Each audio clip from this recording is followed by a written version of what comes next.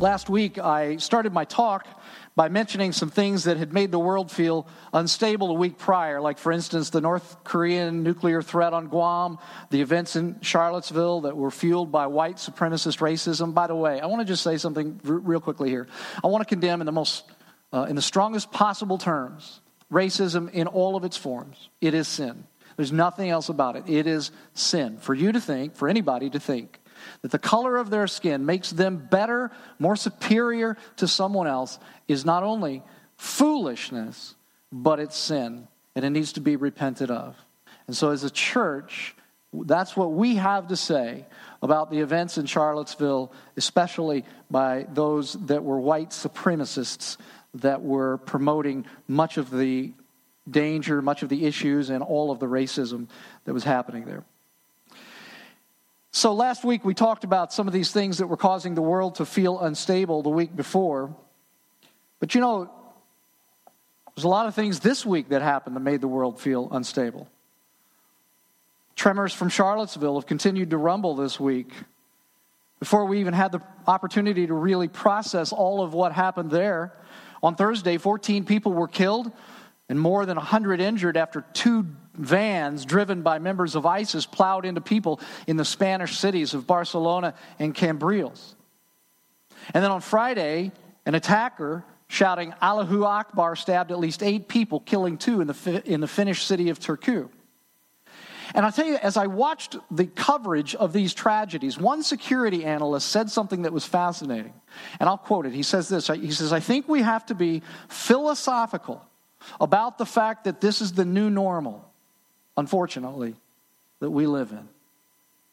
Now, here's why I bring this up again this week. The turbulence and the instability of the world doesn't seem to be going away anytime soon.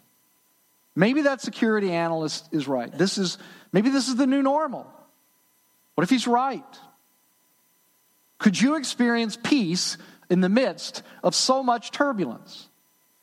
And do the people of God have any resources that those who are outside the family of God don't have that enable us to experience peace no matter what our circumstances?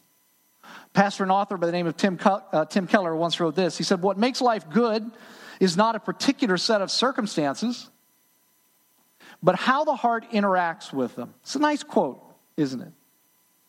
But I wonder, how many of us this morning really believe it to be true? How many of us have ever really experienced the goodness of God, the goodness of life, peace, even in the midst of turbulence? I wonder how many of us have experienced that. For those of you who are new to City Church, we're wrapping up today a series that we've been in for the last 5 weeks on the book of Habakkuk. And I got to tell you, earlier in the year, when I first planned on doing this series, I had no idea how fitting this series would be for us today. Because the question that the prophet Habakkuk answers today in chapter 3 is simply this: is there a way to be at peace in the middle of terrible circumstances? So on a national and international level, with all of the instability around me, can I be at peace? And then on a personal level, whatever you might be going through today, whatever your circumstances are, is there a way to be at peace in the middle of them, whatever they are? For instance, those of you who are parents, here's the deal. Those of you who are thinking of having children, you just need to know this. As a parent, you are only doing as well as your least well child. Isn't that true, parents? Raise your hands if you agree with that. Yeah. Doesn't matter the age. It can be a newborn with colic, or it can be a 22-year-old with a college degree and no job. It doesn't matter the age. You're only doing as well as your least well child. For those of you with substantial investments in the stock market, does it frighten you that all of your investments are in this place that is based purely on emotion? Does that frighten you? Today the stock market is up because unemployment is down, but tomorrow it's going to be down because interest rates went up. I know some people whose whole sense of well-being follows the ups and the downs of the market. Does it frighten you? Those of you who are conflict averse, like, you hate conflict. Do you find that your stomach goes in all kinds of knots when you have to visit your family because you know all of the conflict that's going to happen when you go there? Habakkuk, here in chapter 3, addresses the issue of peace in the midst of terrible national circumstances and international circumstances. But the same principles apply to peace in the midst of your personal circumstances as well. Is there a way to live in peace with joy in the midst of whatever circumstances you find yourself in? That's the question. And let me just revisit for a moment the circumstances that prompted Habakkuk the prophet to record this book. It all starts with Habakkuk's anxiety as he watches his country plunge into staggering moral decline. He asks God, "Why aren't you doing anything?" And he gets back the answer that God is indeed doing something, and that he's going to use the ruthless Babylonians to discipline his people. They're going to tear through the nation like a hot knife through butter, and they're going to carry the people off into exile, and it's going to look like a desolate wasteland. Frightening stuff. If there were ever a man who could have legitimately used a Xanax or two, Habakkuk would have been that man at the beginning of this book, and who could blame him? Let me ask you something. What if you woke up tomorrow and you looked at your phone or your computer, whatever it is that you do when you first wake up in the morning? For me, it's always my phone. I'm looking through my Twitter feed. What's going on in the world? What if you woke up tomorrow, you looked at your phone, your computer, the newspaper, whatever, and there was a notification for whatever news agency that you follow that ISIS had attacked the United States and that it had taken over Washington, D.C., and that their leaders have said that they're planning to storm through America, and you actually watch video on your phone, on your iPad, whatever. You watch video of them cutting off the heads of Americans, slicing the throats of Americans, hanging people, throwing people off of skyscrapers, abducting women and children to send them off to Syria. What would you feel?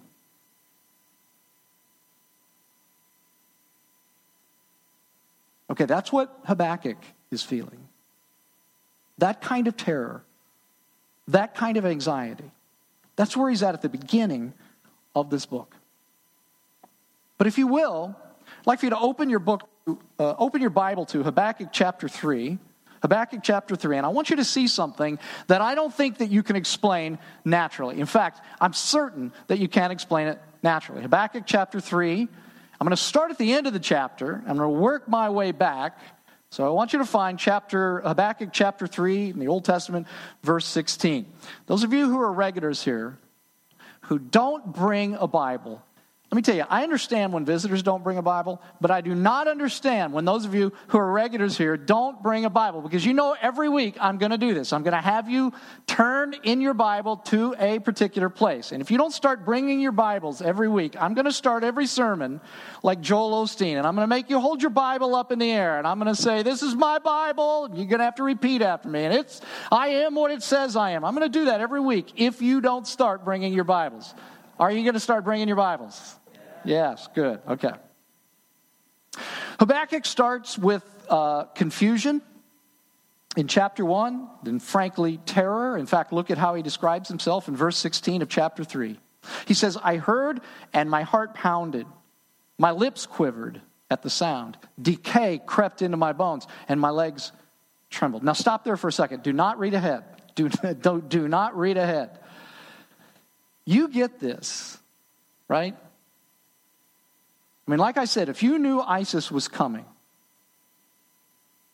wouldn't that be a pretty apt description of what you would feel? But here's the part that is just unexplainable to me by any natural explanation. Verse 17. "Yet I will wait patiently for the day of calamity to come on the nation invading us. Though the fig tree does not bud, and there are no grapes on the vines," remember this is an agrarian economy, "though the olive crop fails and the fields produce no food, though there are no sheep in the pen and no cattle in the stalls, yet I will rejoice in the Lord. I will be joyful in God my Savior. The sovereign Lord is my strength. He makes my feet like the feet of deer. He enables me to go on the heights." Now, wow. Just wow. Would you agree with me that this man has taken a remarkable spiritual journey to get to this place? Would you agree with me on that?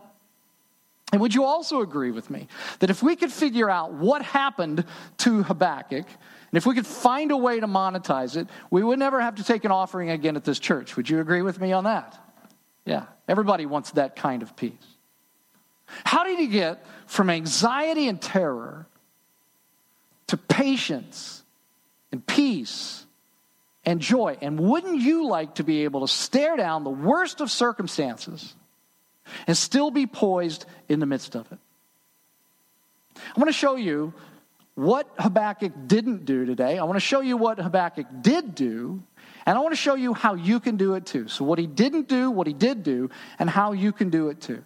And I want to start with what he didn't do. And I think the most obvious thing that he didn't do is that he didn't change his circumstances. Because, of course, he can't change these circumstances. Some things are completely out of our control, just as this is. God has decreed it, so it's going to happen. Habakkuk says in verse 16, I heard and my heart pounded, my lips quivered at the sound, decay crept into my bones, my legs trembled. There you have it. Now look, there are many things in life that cause us to suffer that we can change, right? And if you can change your circumstances to relieve your suffering, do so, because you don't get any spiritual brownie points for self-imposed martyrdom. But there are all sorts of circumstances that bring terror and tumult into our lives that we can't change. There are going to be times that come into your life that are going to make your heart pound and your legs tremble. And there are going to be times in which life brings you to your knees. What then? What are you going to do then? Philosophers have this very fancy word, and it's the word epistemology. And simply put, epistemology just asks you this question: how do you know what you know? On what basis do you believe what you believe? It's our nature to base our knowledge of God on our circumstances. In other words, as he says, when there are grapes on the vine and sheep in the pen, then God is good and loving. But if not, like if there are no grapes on the vines and there's no sheep in the pen, then God must be bad and he must not love me. But I want you to know that if that's the way that you base your understanding of God, there is no peace in that, none whatsoever, because reality says that no matter how good things are going for you today, things can change completely tomorrow. And so your peace and your enjoyment of life are always vulnerable to circumstances. Yet here's a man who can't change a single thing about his circumstances, and yet he's judging those circumstances by what he knows about God rather than judging God by his circumstances. In fact, it's sort of like he's saying this: I am so filled with sorrow, I'm weeping uncontrollably, I can't stand on my own 2 feet, and I am filled with peace. Those things seem contradictory, don't they? But Habakkuk says, no, they're not contradictory at all. And it's because of his epistemology. What is his epistemology? How does he get to that peace? Well, I'll give you the answer to that in just a minute, but I want you to see one more thing that he didn't do. He didn't change his circumstances because he couldn't, but I also want you to see this, that he didn't airbrush reality. He doesn't airbrush reality. He didn't sugarcoat reality.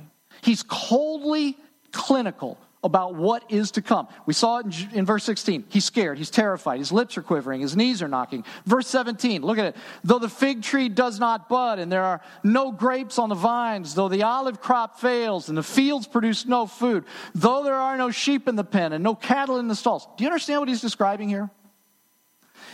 He's describing total societal and economical collapse. This is an agrarian society. No grapes, no olives, no sheep, no cattle. This is a worse economic failure that he's describing than the Great Depression in the 1930s.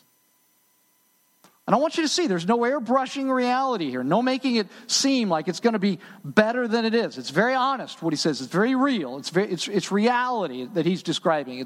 It's clinical. It's cold. It's just right there. Have you ever been around someone, have you ever been around a person who is always optimistic? You ever been around someone like that? Like they're into positive thinking all the time? That is so frustrating to me to be around people like that. Do you know anybody? Like that? I mean, not just a little optimistic, but always optimistic. These people are all over Facebook. Man, they love Facebook, and they have all of these cliches. Like, here's one. Shoot for the moon. Even if you miss, you'll land among the stars. That's not true. I am sorry, that's nonsense. There are times that you crash and burn. Or here's one that you often hear. Life is not about waiting for the storm to pass. It's about learning to dance in the rain. Oh yeah, there's another saying that goes like this. He's too dumb to know to come in out of the rain. Right? These are cliches that people use because they can't just speak reality. I read a few years ago, I read a fascinating article by a columnist for the Los Angeles Times. And it was on America's obsession with positive thinking. And in the article, this column quoted a liberal essayist by the name of Barbara Ehrenreich, who had just written a book, and it was entitled, listen to the title, Bright-Sided: How the Relentless Promotion of Positive Thinking Has Undermined America. Listen to what she says in this article. Tony Robbins is going to hate this. She says, positive thinking may be a quintessential American activity associated with both individual and national success, but it is driven, listen to this, by a terrible anxiety. And do you know why? She goes on to say this. This is a liberal essayist. She's no friend of Christianity. She goes on and she says, we are a society that is all sail and no anchor. Here's a liberal essayist who is saying what we were just talking about a moment ago, that if you don't have something that you can hold on to, an epistemology to base your life upon, an anchor in the storms of life, there's no peace. And those of you who are always optimistic, I want to ask you something. What's the basis of your optimism? Those of you who say, oh, it's going to work out, I'm not sure, it just always does. It always works out. Let me tell you something. It doesn't always work out. Sometimes things are bad. And we're back to epistemology, you see. What's the basis for your optimism? Tell me, where do you get the idea that things are always going to work out? That's just wishful thinking. I hate to say it. Please don't judge me for saying this, but sometimes life sucks. And sometimes we just need to be able to say that. Habakkuk isn't airbrushing reality. He's not sugarcoating it. He's giving it to you like it is. But I want to tell you something. If your optimism is just based on wishful thinking, you're going to be woefully unprepared when the Babylonians come for you, and they're going to come. You know the Cops show, and you know how, what's that little song? What you going to do when they come for you? What are you going to do when the Babylonians come for you? What are you going to base your optimism on? If you are just basing your optimism on wishful thinking, you're going to be waylaid when the Babylonians come, when real life comes, when it hits you, and it's going to hit you. Look at what Habakkuk says, though, in verse 19. He says, the sovereign Lord is my strength. He makes my feet like the feet of a deer. He enables me to go on the heights. Unlike the optimist who's going to be brought to his knees by suffering because he doesn't have any epistemological basis, Habakkuk is saying that this suffering that he's going through is actually pushing him to new heights. He says, I'm growing. I'm rejoicing even in the toughest of times. It's like I'm walking on mountaintops. He's saying, I'm as sure-footed as a deer. I'm not about to slip and to fall to my death in this. I mean, God is using this in my life, and I'm growing. He knows this is going to be bad, and yet there's hope because the sovereign Lord is his strength. And again, those of you who are optimists, based on wishful thinking and wishful thinking alone, I'm going to tell you something. Life is going to hit, and you're going to be waylaid when it does. Those of you who are, maybe you're young and you think to yourself, I can't imagine that life is ever going to bring me anything tough. Look around the room. Look at some of the older people around the room. Look at the gray hair. Look at the wrinkles. The bags under their eyes. Those are all battle scars from real life happening to people. It happens. Real life is going to hit you. And on what basis are you believing, well, it's just going to work out? Because sometimes it doesn't work out. But Habakkuk says, man, for me, these tough times have come. It's like I'm walking on mountains right now. So what was the basis for Habakkuk's hope? How does he make this incredible change from terror and anxiety to peace without the circumstances having to change and without having to ignore and hide from reality and airbrush reality? What makes this change? Well, I want to talk about what he did do. We've talked about what he didn't do. Let's talk about what he did do here. Let's go back to the beginning now of chapter 3. Go back to the beginning of chapter 3, back to verse 1.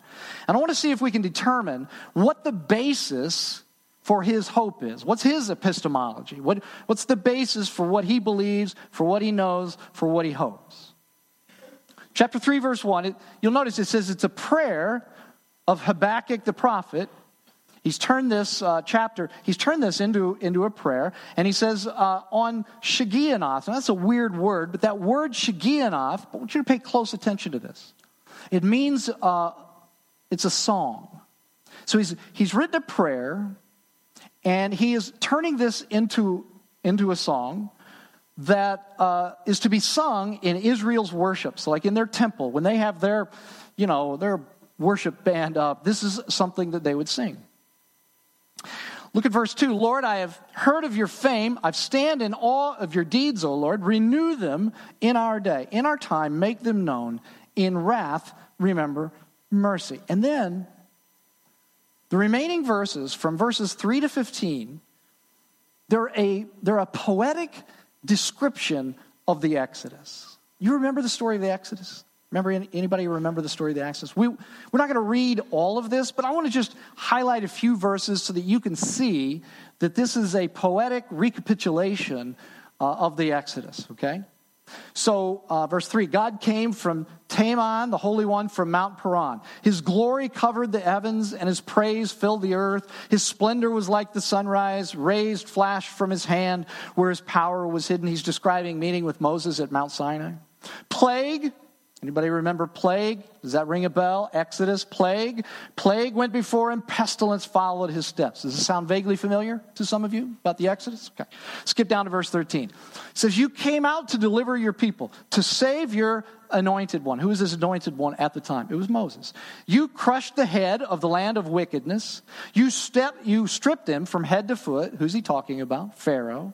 With his own spear, you pierced his head. When his warriors stormed out to scatter us, you guys remember as the people of Israel crossed the Red Sea and they got on dry land, the army of Pharaoh, they all came out after the Israelites. What happened?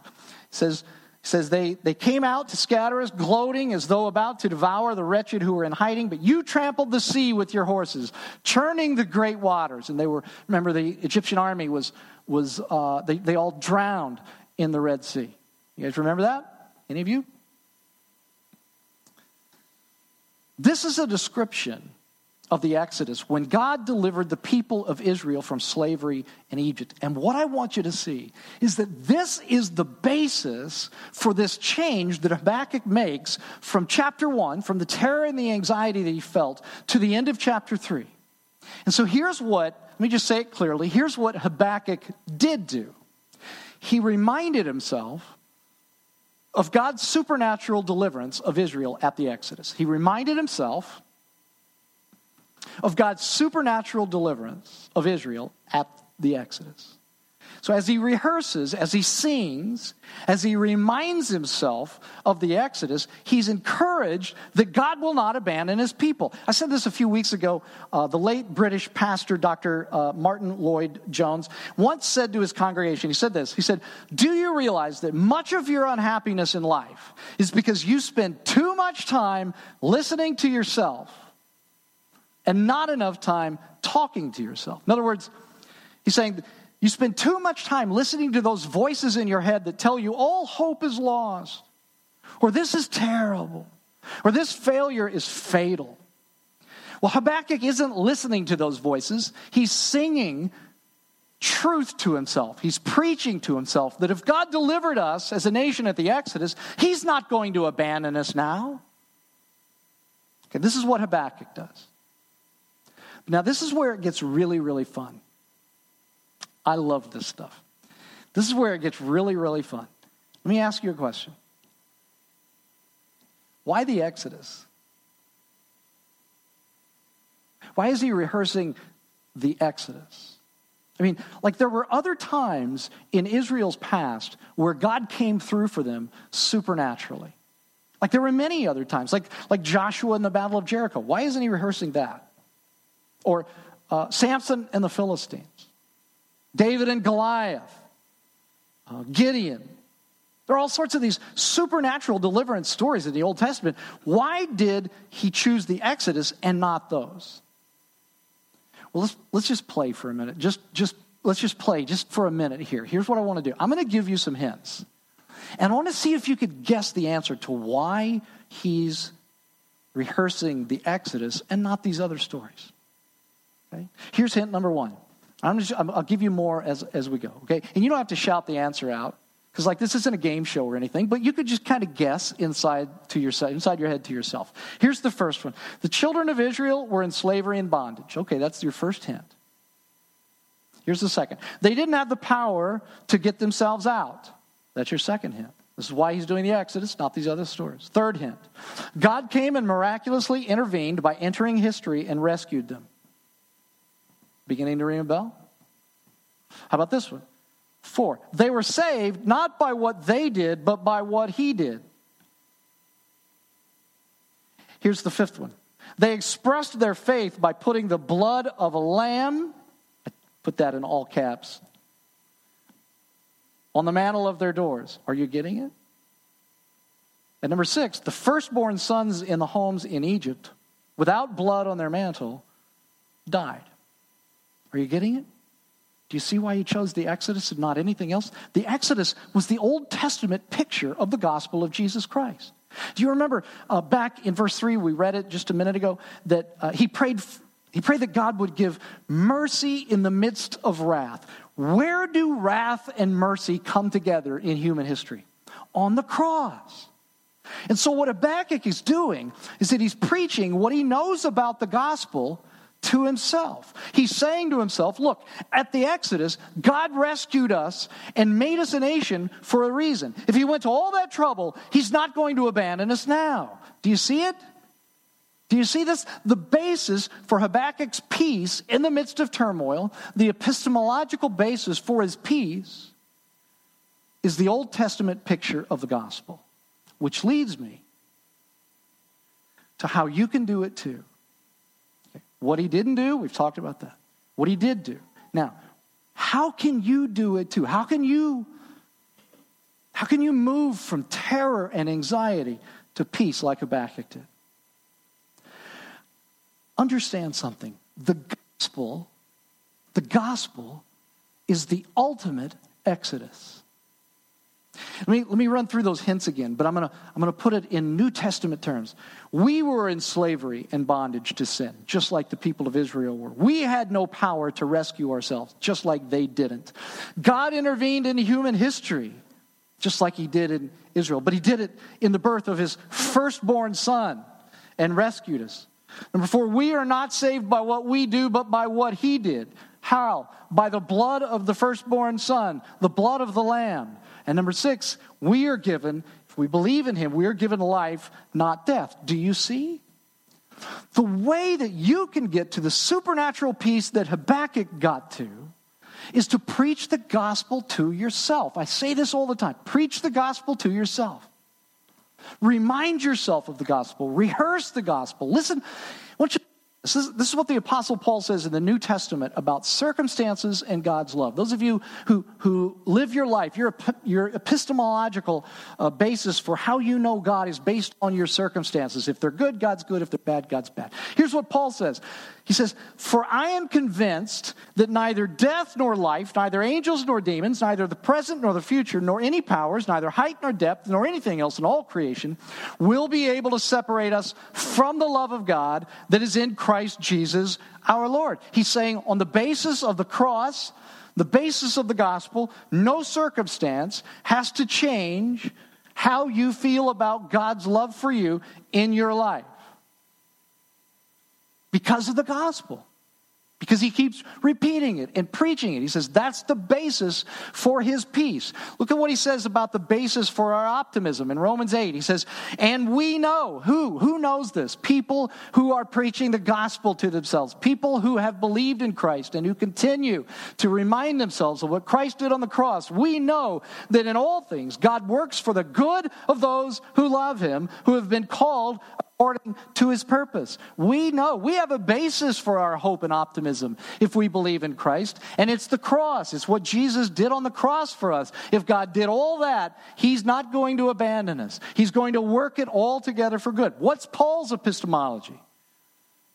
What's the basis upon which Paul in the New Testament is convinced that nothing can separate us from the love of God? What's the basis upon which he knows that in all things God will work for the good of those who love him? His basis is the same as Habakkuk. It is the ultimate exodus, the gospel of Jesus Christ. Just like God made the people of Israel into a nation to display his glory, we too have been called according to his purpose to show his glory to the world. City Church, I want you to listen to me. Habakkuk's terror and anxiety turned to peace and joy when he remembered the Exodus. Yours can too.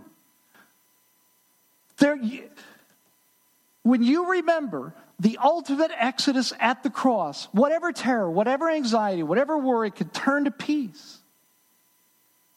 You've got to preach the gospel to yourself, sing the gospel to yourself, remind yourself of the gospel. But let me tell you something. The problem with many of us is that we're too busy singing, oh baby, I can't live without you, you're my everything. And listen, whatever the latest pop song is, that's what you're singing. And I'm all for pop songs. Great, sing them. But I'm going to tell you something. You can live without whoever it is that you're singing about, but you can't live without Jesus. God looks at those of you who are anxious in the room this morning and he says, I tore my sons to shreds for you. I tore my son to shreds for you. And you're afraid that I'm not going to give you what you need? Listen again to the Apostle Paul. He who did not spare his own son, but gave him up for us all, how will he not also, along with him, graciously give us all things? But I want to say to you that the source of much of your unhappiness is that you listen to yourself too much and you talk to yourself, you preach to yourself too little. You say to yourself, oh, my circumstances, they're so bad, God must not love me. You say to yourself, I need to go find a self-help book to make me positive in the midst of difficulty. But I want to tell you that no self-help book, no positive thinking cliche has any basis in reality other than wishful thinking if it's not based upon the gospel of Jesus Christ. Only the gospel can give you the certainty, the conviction, the knowledge that if God wanted me so much that he tore his son to shreds on the cross so that I could be part of his family, then there isn't anything that he won't do for me. If he can use the worst travesty of justice in the history of the world for good, then he can bring good out of my circumstances. If God didn't spare even his son because he wanted me so much, there's no reason for me to think that he will spare anything that I need to make it through this circumstance. You have to decide what your epistemology is. Habakkuk's was the Exodus. Paul's was the ultimate Exodus, the gospel. What's yours? Is it circumstance? Is it wishful thinking? Is it the gospel? If it's the gospel, you have to start preaching to yourself. Start singing to yourself, reminding yourself of the gospel all day long, every day. When you're tempted to doubt God's goodness, remind yourself of the gospel. When your circumstances threaten to overwhelm you and destroy you, remind yourself of the gospel. When you don't think you have what it takes to make it through whatever your circumstances are, remind yourself of the gospel. And it will be your anchor no matter how rough the seas you travel. But for those of you who are here today, whose only hope is wishful thinking. Like you've never come to a place where you have believed in the Lord Jesus Christ. I'm not saying this out of malice. I'm not saying this out of pride, because I was in the same place. But I want you to know something. That if you haven't believed in the Lord Jesus Christ, then your hope, whatever hope you have, it's just wishful thinking. That's it. The only way that you can have the certainty and the conviction and the knowledge that it's all going to work together for good is through believing in the Lord Jesus Christ. Because it was what he did at Calvary on a cross over 2,000 years ago that demonstrated that God loves you so very much that he takes you just as you are, and that he put his son up on a cross and paid the punishment for sin so that you didn't have to. Some of you are thinking to yourself, okay, I've heard this. Someday I'm going to do that. I'm going to clean my life up and I'm going to believe in Jesus. Well, then you don't understand the gospel, because that's not the gospel. The gospel is that you couldn't clean your life up. I can't clean my life up. That God accepts you just as you are, the hound of heaven. If you're here today and you've never believed in Jesus, the hound of heaven is in this room right now, and he's after you. He's nipping at your heels because he wants you. He wants a relationship with you just as you are today. Whatever you're involved in, whatever you're doing, he wants you right now, today. Let him worry about changing you. But he wants you right now. And that's the only epistemological basis for hope that it's all going to turn out okay. If you don't have that, when the Babylonians come, you're going to be waylaid. Would you bow with me for prayer? And if you're one of those people that have never believed in the Lord Jesus Christ, this would be a good time to do it today. Don't wait. Don't tell yourself, I'm going to clean my life up or something. Don't do that. The Lord Jesus Christ at the cross took God's wrath and demonstrated God's mercy at the same time for you.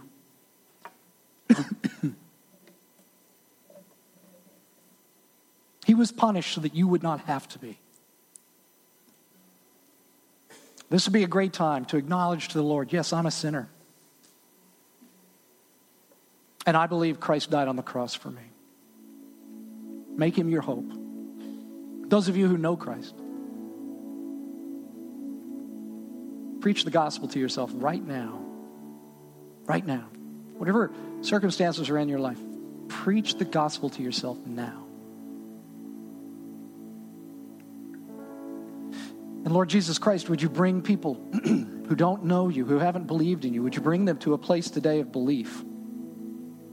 Lord, for those who know you, let us be a people that continually preach the gospel. Forgive us for forgetting it. Forgive us for conflating it, to ignoring it, reducing it to just a moment in time when we believed in you that doesn't have any relevance to us 20 years later, 30 years later. Lord, forgive us. Remind us that it's as relevant today, the cross, as it ever was, and it is the basis for our hope. And Lord, as a result of that, Lord, would you make us a people that to the rest of the world demonstrate an unnatural, supernatural peace based upon the cross. And we pray these things now, thanking Lord Jesus, for what you've done for us.